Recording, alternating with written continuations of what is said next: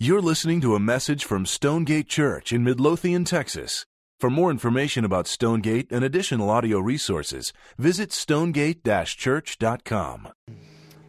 Okay, if this is your first time to Stonegate, you have walked in on us, and at the back end, this is part number 7 and our final sermon in a set of sermons called Prayers, where we have been outlining some of our vision and values of our place, and then giving you specific things to pray in light of those vision and values. And so this is the last one of those, and this is really what I want to do today. I want to allow us to walk through some scripture in hopes that God will put it inside of our hearts, the possibilities that come about when men are faithful to God and trusting in the power of God.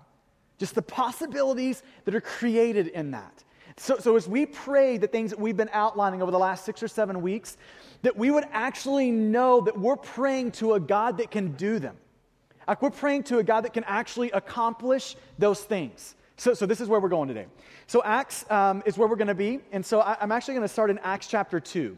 So you might want to just stick a thumb in Acts 19 and flip over to Acts chapter 2 with me. Okay, now before we start reading in Acts, I think it's good just to remind all of us of what the Bible is. The Bible is not a fable and it's not fiction.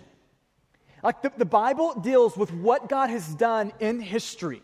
This is what the Bible is telling us, what God has done. And listen, He doesn't need to embellish any of His stories. He needs to embellish none of them. So it's an accurate story of what God has done in history. In other words, these are real people that we're reading about. It's real life situations. And this is a real God interacting with these people in their situations. I just want to remind you of that. We need to remember that these are actually things that God has done. Right? Acts chapter 2. When you get to Acts chapter 2, the first 3 or 4 verses, here's the context. You have got the disciples. They are in an upper room and they are praying. And all of a sudden, the Spirit of God falls in that room and comes and meets them in that room with such force that here's how they describe it. That it sounded like a tornado was ripping through the room. That is what the Spirit, it was so tangible that this is what it sounded and felt like in the room. And they were infused and filled with the Spirit. They began to speak boldly. And then you keep reading in Acts chapter 2, and you've got probably the most famous sermon in the history of the church. Peter stands up and preaches at Pentecost. And in verse 37, you see the outcome of that sermon. So Peter stands up, filled with the Spirit, stands up, preaches, and then here's what we find in verse 37 of Acts 2. Now, when they heard this sermon that the Spirit of God just empowered, when they heard this, they were cut to the heart and said to Peter and the rest of the apostles, "Brothers, what shall we do?" That's a response to a sermon right there. What shall we do? And Peter said to them, "Repent and be baptized, every one of you, in the name of Jesus Christ for the forgiveness of your sins, and you will receive the gift of the Holy Spirit. For the promise is for you and for your children and for all of you who are far off, everyone whom the Lord our God calls to Himself." And with many other words, he bore witness and continued to exhort them, saying, "Save yourselves from this crooked generation." In verse 41, so those who received His word were baptized, and there were added that day about 3,000 souls. Okay, can we have a moment to talk about this? There is a part of me when I read Acts chapter 2 that says, this is just from the, bottom of my soul says, yes, I love what I just read. God just flexed His muscle. God just visited a group of people. And like literally their response after the sermon is, what do we have to do to be saved? What do we do? And He tells them in that day, 3,000 men and women, or men actually, so you've got women that aren't even in the calculation here. So 3,000 men are saved in that day. And this is like 3,000 people on their way to hell. Hell is terrible. On their way to hell, and God rescues them in a moment. A 30-minute sermon, 3,000 men saved. There is a part of me that says to that when I read it, yes. That is a visible picture of the power of God, and I love reading it. And then there is this other part of me that says no. There's this other part of me that I read stories like this, and just to be honest with you, I'm really frustrated. I mean, just to be honest, I read it and I say, no, I am like frustrated, and I would call this like a sanctified frustration or a holy discontent, because maybe I can say it this way. I'm sick and tired of reading about it. And I would really kind of like to see and taste and experience more of it. Right? And so it's just, I would call it just a sanctified frustration that says this. If we read about it in all of these places, why can't we see some of that? If God does that in Acts chapter 2, why can't we trust and plead and pester God to do it like in our present day world? I mean, why wouldn't we? I mean, it leads me to this question of just asking God, if that is what you did in the past, why can't we see and you do that in the present? Why can't we? Let's keep going. Acts chapter 3, verse 1. Acts chapter 3, now Peter and John were going up to the temple at the hour of prayer, the 9th hour, and a man lame from birth was being carried, whom they laid daily at the gate of the temple that is called the Beautiful Gate to ask alms of those entering the temple. Seeing Peter and John about to go into the temple, he asked to receive alms. And Peter directed his gaze at him, as did John, and said, "Look at us." And he fixed his attention on them, expecting to receive something from them.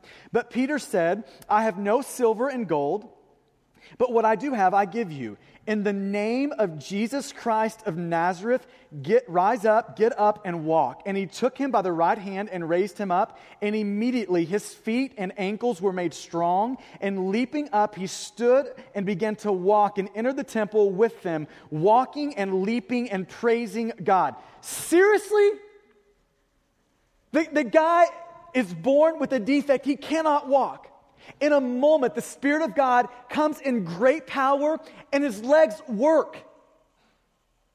And it just makes me ask the question, why wouldn't we be praying with faith and passion and just pestering God like crazy to do some of that around here? Like, if God has done that then, why couldn't he now?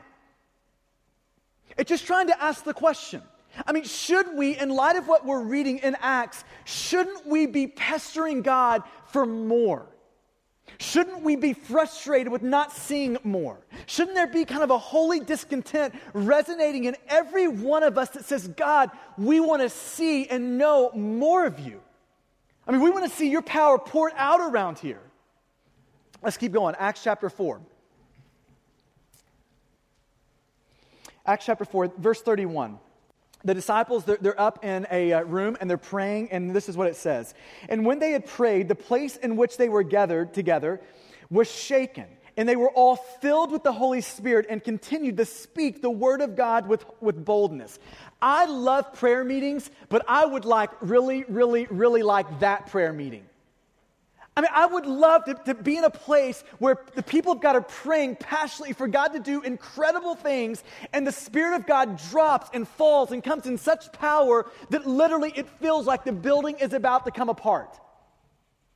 I mean, this is what we're seeing here. And all I'm trying to raise is if this is the God that we see in the Scriptures, I think it would lead us to start praying for more of that. Like, if God has done that then, why wouldn't we be praying and pestering God for more of that now? And we can keep going here. The book of Acts is saturated with it. In Acts 8, you've got Philip and Samaria, incredible things going on. But go ahead and go to Acts chapter 9 with me. Acts chapter 9, verse 36. Acts 9, verse 36. Now there was in Joppa a disciple named Tabitha, which translated means Dorcas. She was full of good works and acts of charity. In those days she became ill and died. And when they had washed her, they laid her in an upper room. Since Lydia was near Joppa, the disciples, hearing that Peter was there, sent 2 men to him, urging him, "Please come up to us without delay." So Peter rose and went to them. And when he arrived, they took him to the upper room. All the widows stood beside him weeping and all the widows stood beside him weeping and showing tunics and other garments that Dorcas made while she was with them. But Peter put them all outside and knelt down and prayed. And turning to the body, he said, "Tabitha, arise." And she opened her eyes, and when she saw Peter, she sat up. And he gave her his hand and raised her up. Then calling the saints and widows, he presented her alive. And it became known throughout all of Joppa, and many believed in the Lord.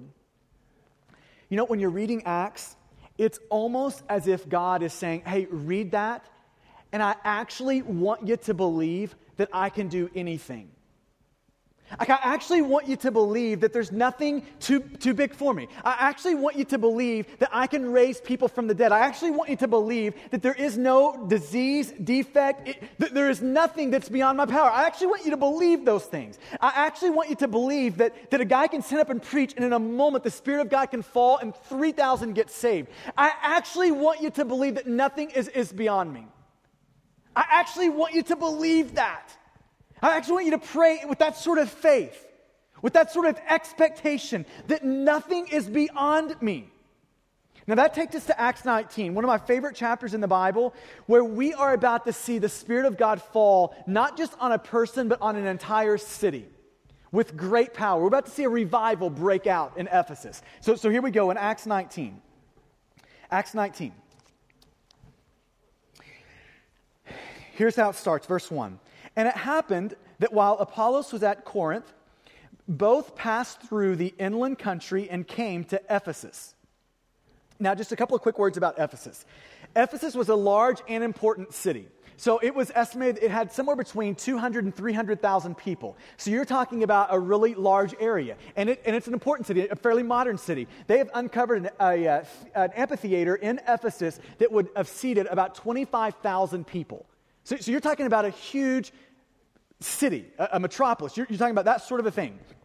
And it's a very spiritual people that lived in Ephesus. Much like our day, there were very few atheists and a whole lot of idolaters. And their kind of idol of choice, if you're a Roman, you would have called her Diana. If you're a Greek, you would have called her Artemis. And this was their idol of choice. It was the god of protection and fertility. So you can just imagine the wild sort of practices that surrounded the worship of this god. Craziness. But this is what you've got. In Ephesus, everything is tied to this Diana or Artemis. Their whole economic system is tied to her. She was housed in the temple of Diana, which was one of the seven wonders of the ancient world. So you've got a city that is really built around, economically, socially, around the worship of this god, Artemis. Okay, so this is Ephesus. So this is where Paul is, where he finds himself, and then you keep going here. And it says, there he found some disciples, and he said to them, did you receive the Holy Spirit when you believed? And they said, no, we have not even heard that there is a Holy Spirit. Can I just read that one more time? No, we have not even heard that there is a Holy Spirit. They might be Baptists. I'm not sure. Maybe. I am one, so I can kind of poke fun. Verse 3, and he said, into what then were you baptized? They said, into John's baptism. And Paul said, John baptized with the baptism of repentance, telling the people to believe in the one who was to come after him, that is Jesus. On hearing this, they were baptized into the name of Jesus, the Lord Jesus, and when Paul had laid hands on them, the Holy Spirit came on them, and they began speaking in tongues and prophesying, and there were about 12 men in all. So let me just break down what's happening here. The start of the revival that we're about to read through in Ephesus, the start of an incredible work of God came about when some really religious people met Jesus. So here's what you have. You've got people, these really religious people following John, really religious. They got the John piece. They're just missing what's primary, Jesus. They got part of it, just missing what's primary. So they're really religious people, but the problem is they're really, really lost people.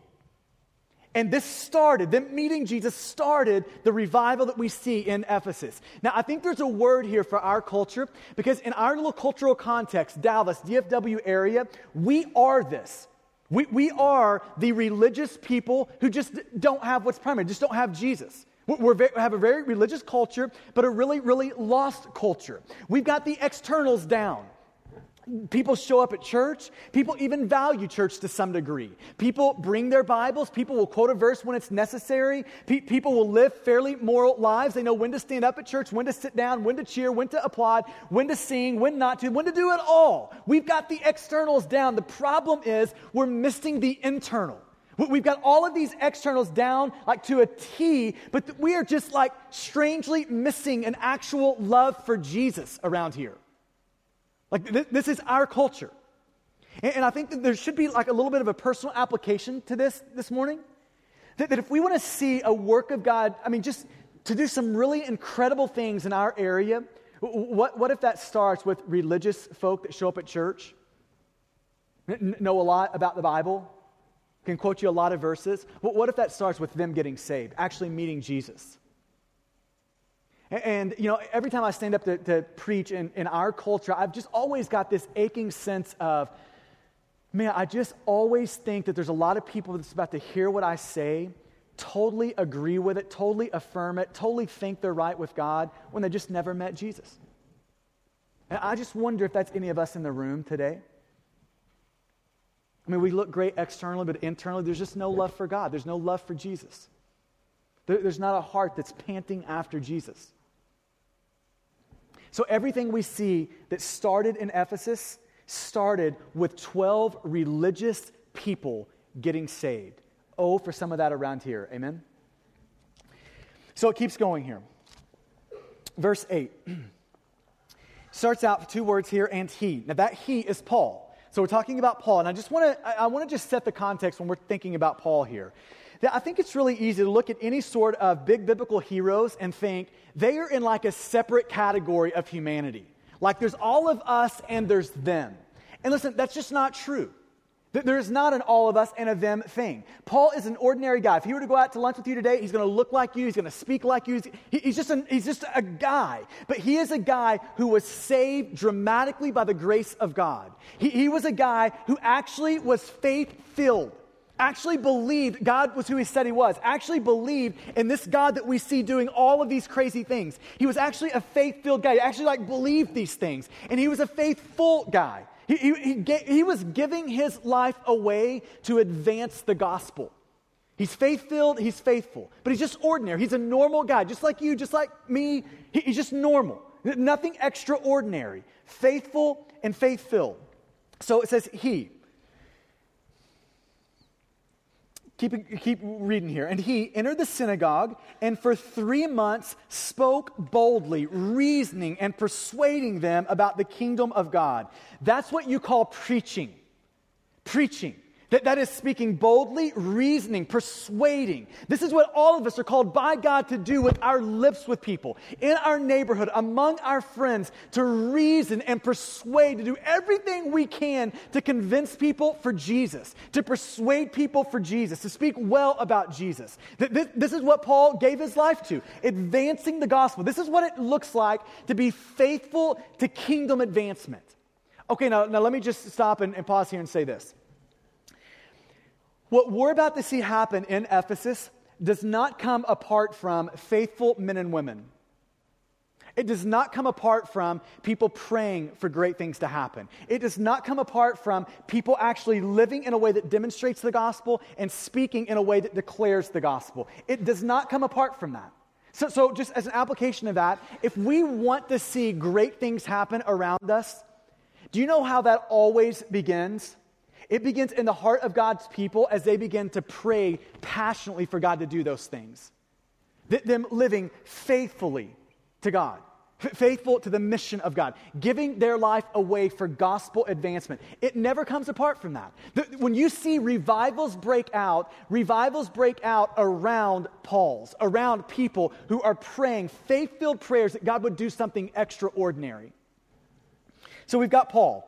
And he's preaching, he's persuading, he is going after it. And let me just, if we see God raise up Paul's in the first century in Acts 19, why wouldn't God be willing to raise up men and women now who will be praying faith-filled prayers for God to come and move and do extraordinary things? And faithful people willing to give their life away for gospel advancement. Why wouldn't God do that here? Why wouldn't God do that among us? Raise up men and women to pray like that and to live like that and to believe like that? Why wouldn't he? If we see it there, I think it would be right for us to pray for that here. And then it keeps going here, verse 9. But when some became stubborn and continued in unbelief, speaking evil of the way before the congregation, and just as a quick aside, anytime you're preaching the gospel faithfully, there's always going to be opposition to that. Not everyone's going to like it. If everyone likes it, you're not giving Jesus to them. And in light of that, Paul withdrew from them and took the disciples with him, reasoning daily in the hall of Tyrannus. This continued for 2 years, so that all the residents of Asia heard the word of the Lord, both Jews and Greeks. Jews and Greeks hated each other. So you see what's happening here? You've got racial reconciliation starting in Ephesus. People are no longer like looking at people through the social lens, through the economic lens, through the racial lens, but through the sinner saved by grace lens. And could we not use a little bit of that around here? For people to, like, it's not white, black, brown. It's sinner saved by grace. That is the dominant lens. And then we keep reading here. Verse 11. So you've got a faithful man, a faith-filled and a faithful man, Paul. And then here's what you have in verse 11, first 4 words. And God was doing. Let me just reiterate this, that none of the stuff we see here is because of Paul.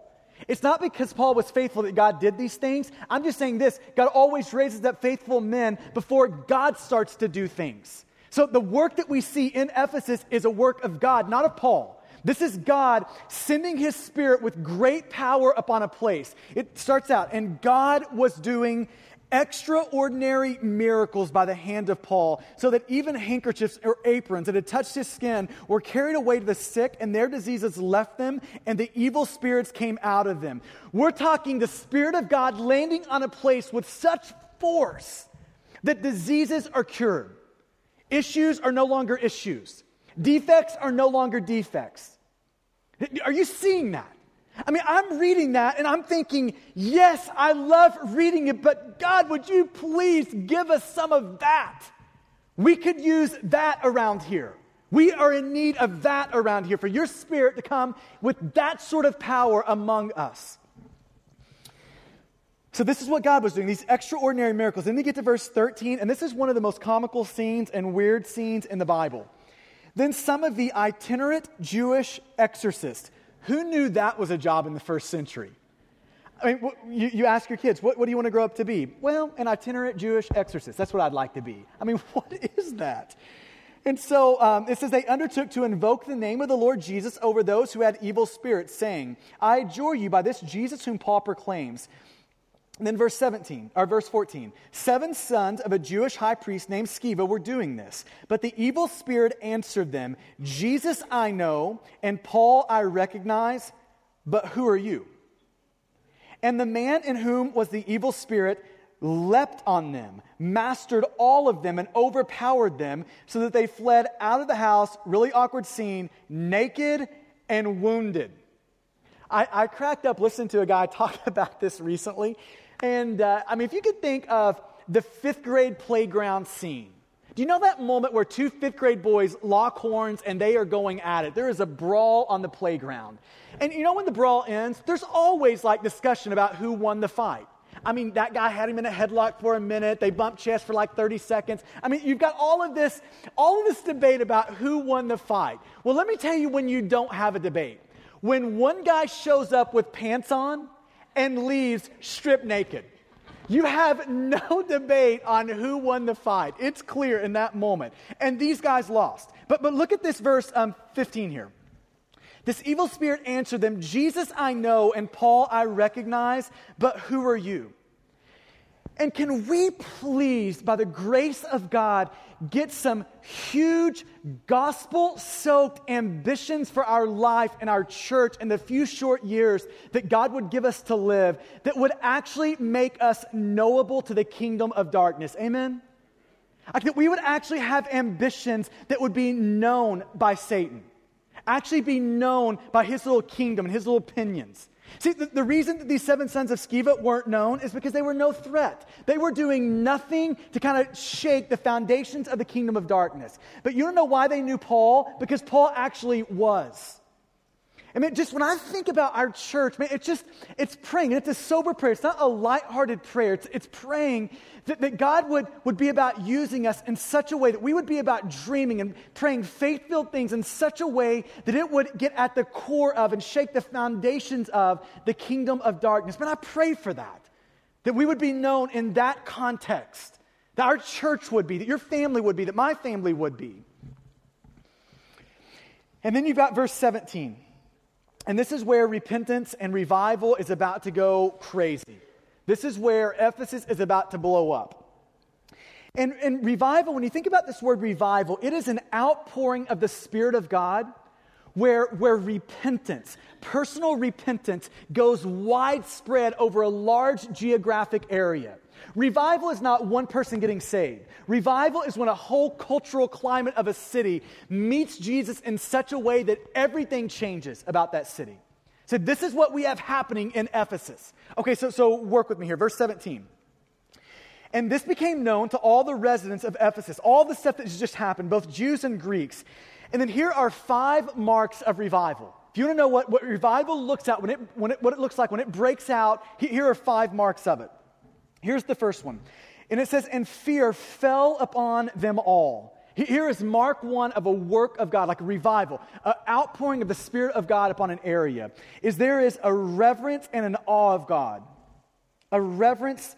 This awe of God is reestablished. Like we begin to look at God with a new lens. We begin to see God with better clarity. Like the God that's presented in the Bible is actually the God that we're seeing now.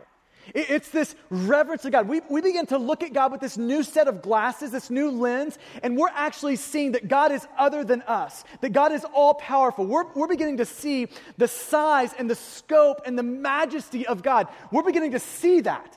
See, this is what happens when revival, when an outpouring of the Spirit hits a group of people, is they begin to see a new picture of God. And do you know what happens when you begin to see God with accuracy?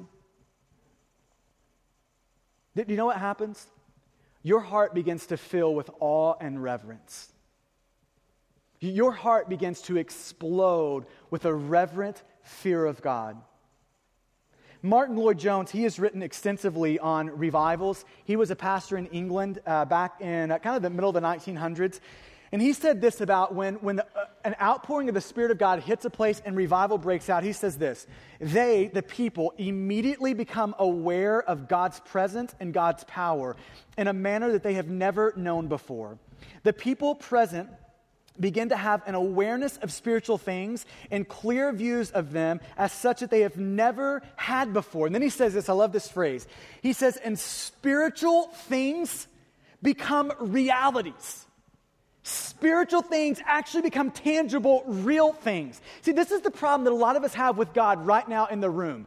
It is totally an abstract, non-tangible, theoretical thing that we're thinking of with God. But when God pours out His Spirit upon a people and sends revival to a place, do you know what happens? What's in theory, what's abstract becomes tangible and gritty and earthy, and it becomes real to us.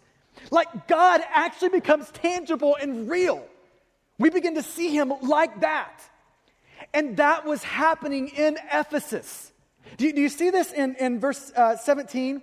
And fear fell upon them all. That all is toward the whole city of Ephesus, all the residents. So he's saying, generally speaking, when you take the 200,000 to 300,000 people that make up this city, that generally speaking, there is a completely new way an entire city is seeing God.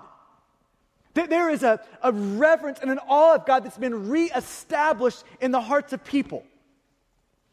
Now, wouldn't that be something to see here? For God to do that here? Like, there should be something in you that's saying, I love seeing that in Ephesus, but I don't live in Ephesus. I live here. And I want to see that here. I want God, I want you to do that here. Please, God, will you pour out your Spirit in that sort of a way here where people see and recognize and have this awe and reverence of you reestablished in their hearts. But there's another mark of revival. It's a recognition of Jesus. Look at the last part of verse 17. So it's not just that this reverence of God is reestablished. Last part of verse 17, and the name of the Lord Jesus was extolled. Revival comes about as a group of people recognize Jesus. As a group of people recognize Jesus. See, in the presence of an all-powerful, huge, big, holy God, Jesus looks really, really good, doesn't He? His work for us actually becomes great news for us. His imperfect life, or his perfect life lived in place of our imperfect one. His death on the cross for our sin, his resurrection actually becomes great news because it secures for us in front of that huge, majestic, holy God, it secures for us a friendship. It secures us right standing. It secures for us adoption, that we're actually sons and daughters of that all-powerful, huge, big God. See, revival never comes apart from Jesus, only in Jesus. Revival happens when a widespread geographic area starts to see Jesus as the only way to God, as the only way of salvation, as their only hope in life. When people start to see Jesus as beautiful, that's when revival starts to happen. And it was actually going on in Ephesus. City, 250,000 people.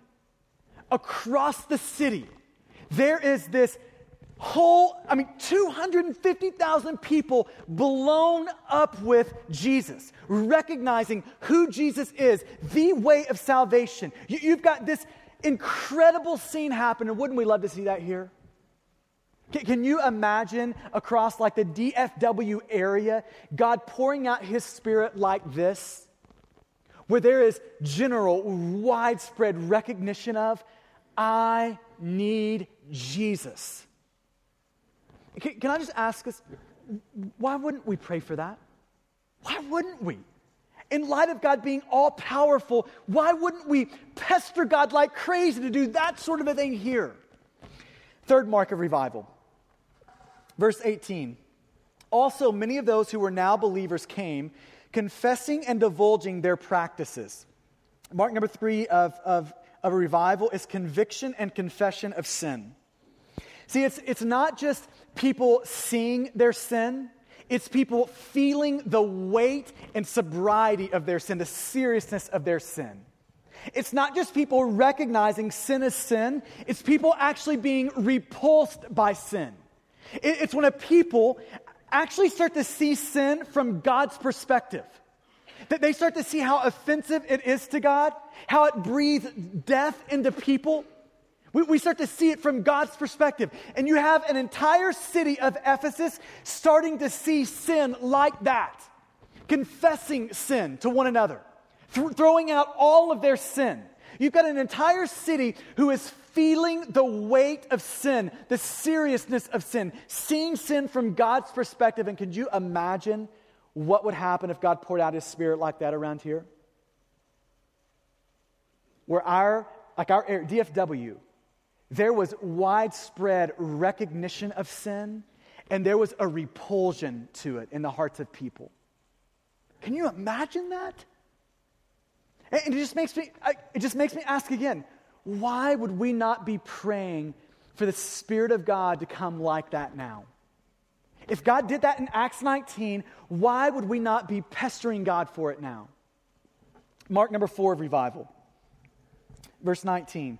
And a number of those who had practiced magic art brought their books together and burned them in the sight of all. And they counted the value of them and found it came to 50,000 pieces of silver. That's roughly $6 million. So here's what you've got happening here. Mark number 4 is there is a commitment to Jesus.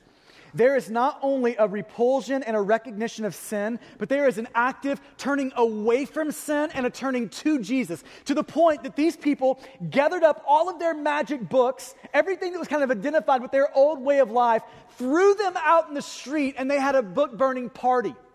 It would be the equivalent of every man in DFW throwing out his stash of Playboys out to the middle of the road, and in light of last week, every lady, their little 50 Shades of Grey stash, all of that goes to the middle of the road, and you burn it. Now, I'm not trying to condone or even encourage book burning. I think a trash would do just fine.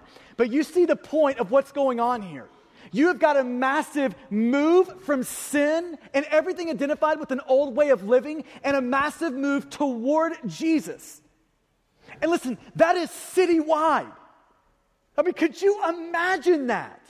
For that to go down here in this day and age, where you've got a widespread geographic area, thousands and thousands of people who are loving Jesus like that and hating sin like that.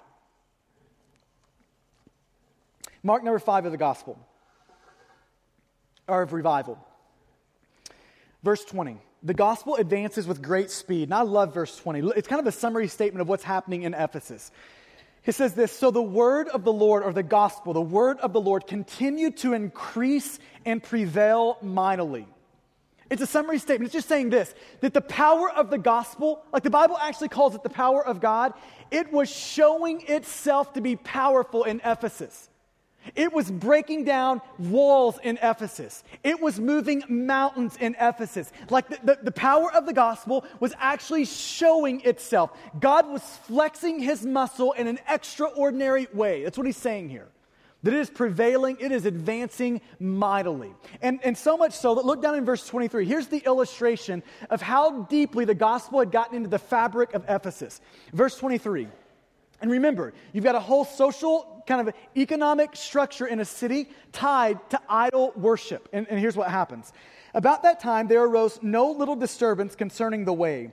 For a man named Demetrius, a silversmith who made silver shrines of Artemis, brought no little business to the craftsmen. These he gathered together with the workmen in similar trades and said, men, you know that from this business we have our wealth. In other words, they're profiting on idolatry.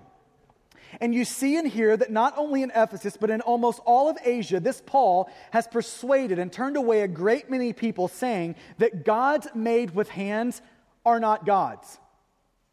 How do you argue the other side of that? Yeah, I mean, God, if you just made it, how is that a god? I mean, it should be fair. And by the way, you can just see here the ridiculous things we start believing when we're away from Jesus, can't you? And so we've got them in our culture too, by the way. So he goes on to say here, saying that gods made with hands are no longer gods. How dare Paul say that? Verse 27. And there is danger not only that this trade of ours may come into disrepute, but also that the temple of the great goddess Artemis may be counted as nothing, that she may be disposed from her magnificence, she whom all Asia and the world worship. Okay, can you see what just happened here? Now think with me. A whole little social economic system tied to this temple. These people are making their money on idols. And you know what's happened? The gospel has gotten into the fabric of Ephesus to the point that you could no longer profit on sin. You could no longer do it. You could not profit on an idol. I mean, there's no law pronounced over Ephesus that you can't do it. This is what the gospel does when it is poured out in great power upon a place and a people. Can you imagine in DFW if, not because the law was passed, but because the Spirit of God poured out in such an extraordinary way that if you owned a strip club, you just went out of business. Not because of law, but because people didn't show up to it. Can you imagine the whole pornographic industry being shut down, not because of a law, but because people just stopped buying it? This is what's happening. This is the sort of thing that we see happening in Ephesus. It was impossible for these people to go on profiting on idolatry and sin. They couldn't do it. A love for Jesus had totally turned upside down the whole economic system, the whole social system of a city. And it just makes me ask the question, could God not do that today? Could he not? And you know, it's so funny when I just think about that issue and want to pray for that, there's something deep inside my soul that says, is God really that powerful? I mean, could God really do that? The answer based on Acts 19 is yes, God can actually do that. That is not more powerful than God is. God can do all of those things. And it just begs the question, should we not be praying for that then? In light of Acts 19, should we not be praying that the Spirit of God would be poured out in such a way that you could not profit on sin anymore? I think so. I think Acts 19 is an invitation for us to pray with that sort of urgency and passion and faith in that. Fully expecting God to do that sort of a thing. And listen, this is not, and I want to pull this out of just biblical 2,000 years ago history, and just to present a case that that's happened in church history, not just biblical history. So in the early 1900s in Wales, there was a revival that swept across that country that saw thousands and thousands of people converted. I mean, you have an outbreak of the Spirit that was phenomenal. Churches swelling like crazy. There's a story told of one lady that was a wife on a farm. She led personally 70 of her neighbors to Jesus. So you had this incredible outpouring of the Spirit, so much so that one kind of revival historian said this about this revival in Wales. He said, drunkenness was immediately cut in half, and many taverns went bankrupt. Crime was so diminished that judges were presented with white gloves, signifying that there was no cases of murder, assault, rape, or robbery, or the like to consider. The police became unemployed in many districts. Now, how would you like that? The police just lose their job because there's nothing for them to do. It goes on. Stoppages occurred in coal mines. Now listen to this. Not due to unpleasantness between management and workers, but because so many foul-mouthed miners became converted and stopped using foul language that the horses which hauled the coal trucks in the mines could no longer understand what was being said. Could we get a little bit of that around here, please, God, like today? Are you seeing that? That it is an outpouring of the Spirit of God where the fabric of a society is changed. The culture is changed. And why wouldn't we be praying for that? And listen, this has been an American history as well. The period between roughly 1740 and 1840 is known as the Great Awakenings. And that 100-year period has shaped America in so many different ways. You had revival break out across the Northeast, and it spread all over the place from there. Jonathan Edwards, it's widely kind of attributed to the sermon that Jonathan Edwards preached in the Northeast called Sinners in the Hand of an Angry God that started this whole awakening and revival. And it was interesting that over the next 6 months from that sermon, that in Edwards, where he was pastoring his community, 30% of the people were converted over the next 6 months. That would be the equivalent of 10,000 people in Midlothian becoming Christians over the next 6 months here. I mean, we get the picture of that. 30% of the area became Christians in 6 months. He went on to say this about his kind of geographic area. He said, there was scarcely a person in the town, either old or young, that was left unconcerned about the great things of the eternal world. Wouldn't that be something to see? Old, young, you couldn't find a person that's not concerned about life, death, things that are to come. I mean, wouldn't that be something? And listen, this is the whole, it's almost a pointless sermon. This is the only thing I'm trying to say this morning, is if God has done this in the past, why would we not be praying and pestering God and pleading with God to do this now? Why wouldn't we be? Like, if he has really sent Jesus to live perfectly in our place, to die on the cross for our sin, if he really raised Jesus from the dead, I think it would be sin for us to ask smaller things. Then why wouldn't we expect God to do incredible things now? Why wouldn't we dream of those things, have gospel-soaked ambitions for those things, be pleading with God now in the present to do those? If he's done it in the past, why not the present? So this really all for me came to a head, and I'm going to finish with this. It came to a head for me this summer. Back in, this was in June, Laura and I went to a pastor's conference in Southern California.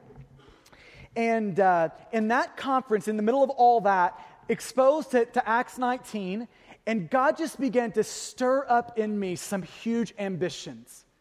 Like a picture of, okay, if this is God, then what does that mean for now and life here in our church?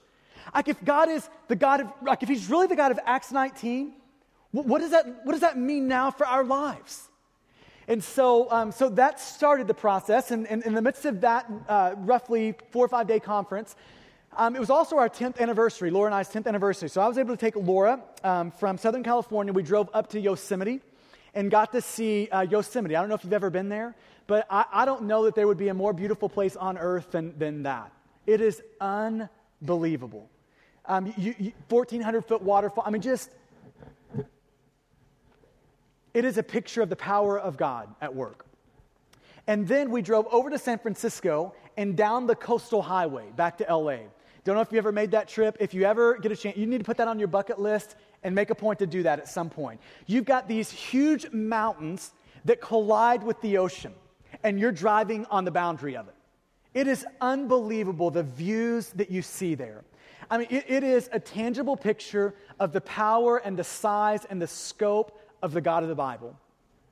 We're driving down that coastal highway back to LA, and it was as if I had a tangible moment with God in our car, where I've just seen Acts 19. I've just went to Yosemite and saw Genesis 1.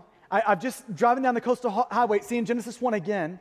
And the Spirit of God just impresses upon me. I mean, it would be as next to an audible voice as I would know of God to speak. And he basically is asking this question. Rodney, do the size of your prayers match the size and power of your God? Do they match? Like the God who can just breathe and bam, a 1,400-foot waterfall in Yosemite exists. A God who can speak and you've got mountains and oceans. A God who says, I am willing to do Acts 19. I've done it before. Do your prayers, the way you're praying, what you're praying for, does it match the size of your prayers? Do they match the size of this God that you're seeing here? Does it match? And here was my answer in that moment. No, they don't match. The size of this God and the size of my prayer, there is a serious problem, a disconnect between those two. And in that moment for me, here's what happened. I feel like that there was a switch that got flipped there of me saying, no more. No more. If God is who he says he is, I'm going to pray like that. I'm going to believe like that. I'm going to have faith like that. I'm going to expect like that. Like if God is really who he says he is, it's going to reorient not just the way I live, but the way I pray. It's going to reorient all of that. I mean, I pray that for you. I pray that for our church. It's reoriented the way I prayed for our church. This whole series was really born out of that moment of just trying to put things before you that would be God-sized things to pray for our church. And let's end it with this one, number 7. In light of the power and the size and the scope and the willingness to God to do Acts 19 stuff, prayer number 7. Why don't we start praying this with passion, with faith, fully expecting God to do it? Is God, will you please, like in Ephesus, turn our city, our neighborhoods, our social circles, turn them upside down with a love for Jesus. Amen? Let's pray together.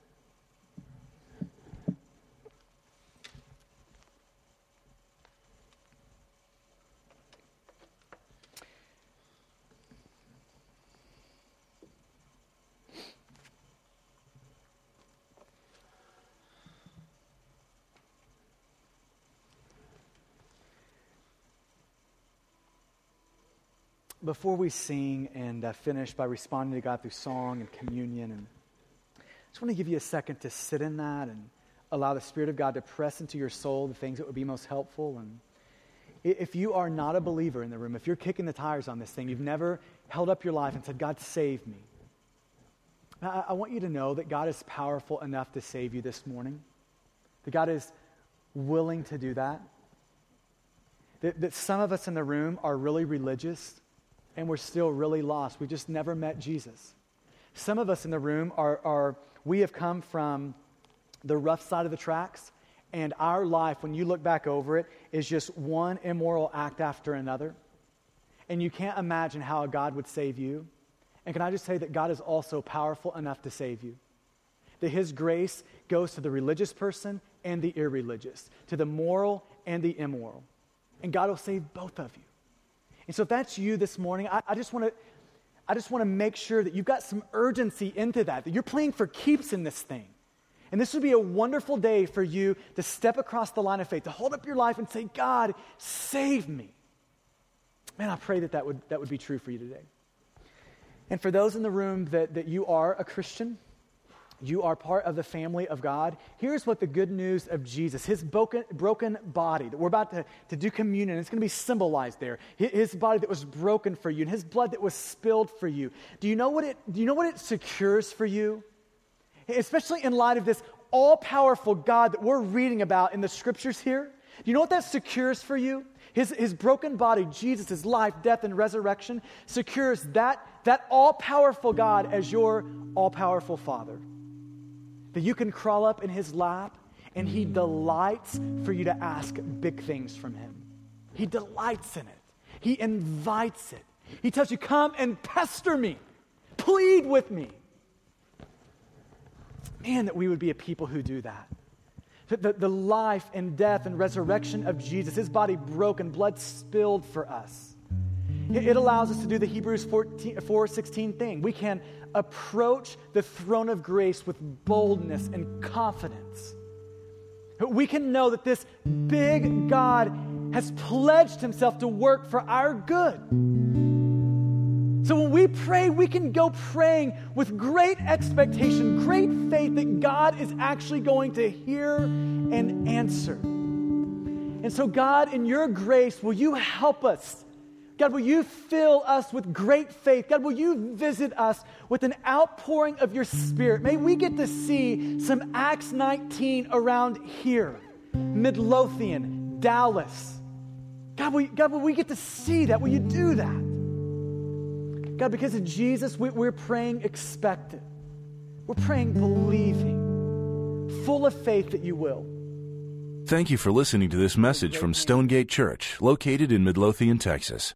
For service times, additional audio and study resources, as well as information about our church, please visit us at stonegate-church.com.